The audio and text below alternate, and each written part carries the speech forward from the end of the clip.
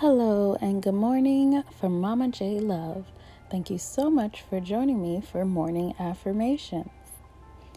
Hopefully, this helps you get through your day.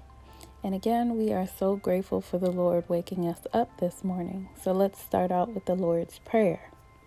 Our Father, who art in heaven, hallowed be thy name. Thy kingdom come, thy will be done, on earth as it is in heaven.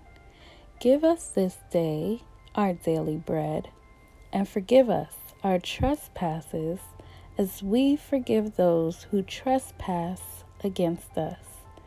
Lead us not into temptation, but deliver us from evil. For thine is the kingdom, the power, and the glory, forever and ever. Amen.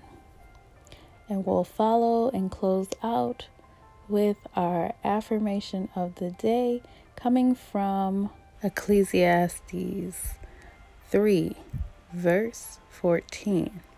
I know that everything God does will endure forever. Nothing can be added to it and nothing taken from it. God does it so that people will fear him. Read the rest of the chapter. Let's say this together for the week. I am anchored in God. I trust God. I have faith in God.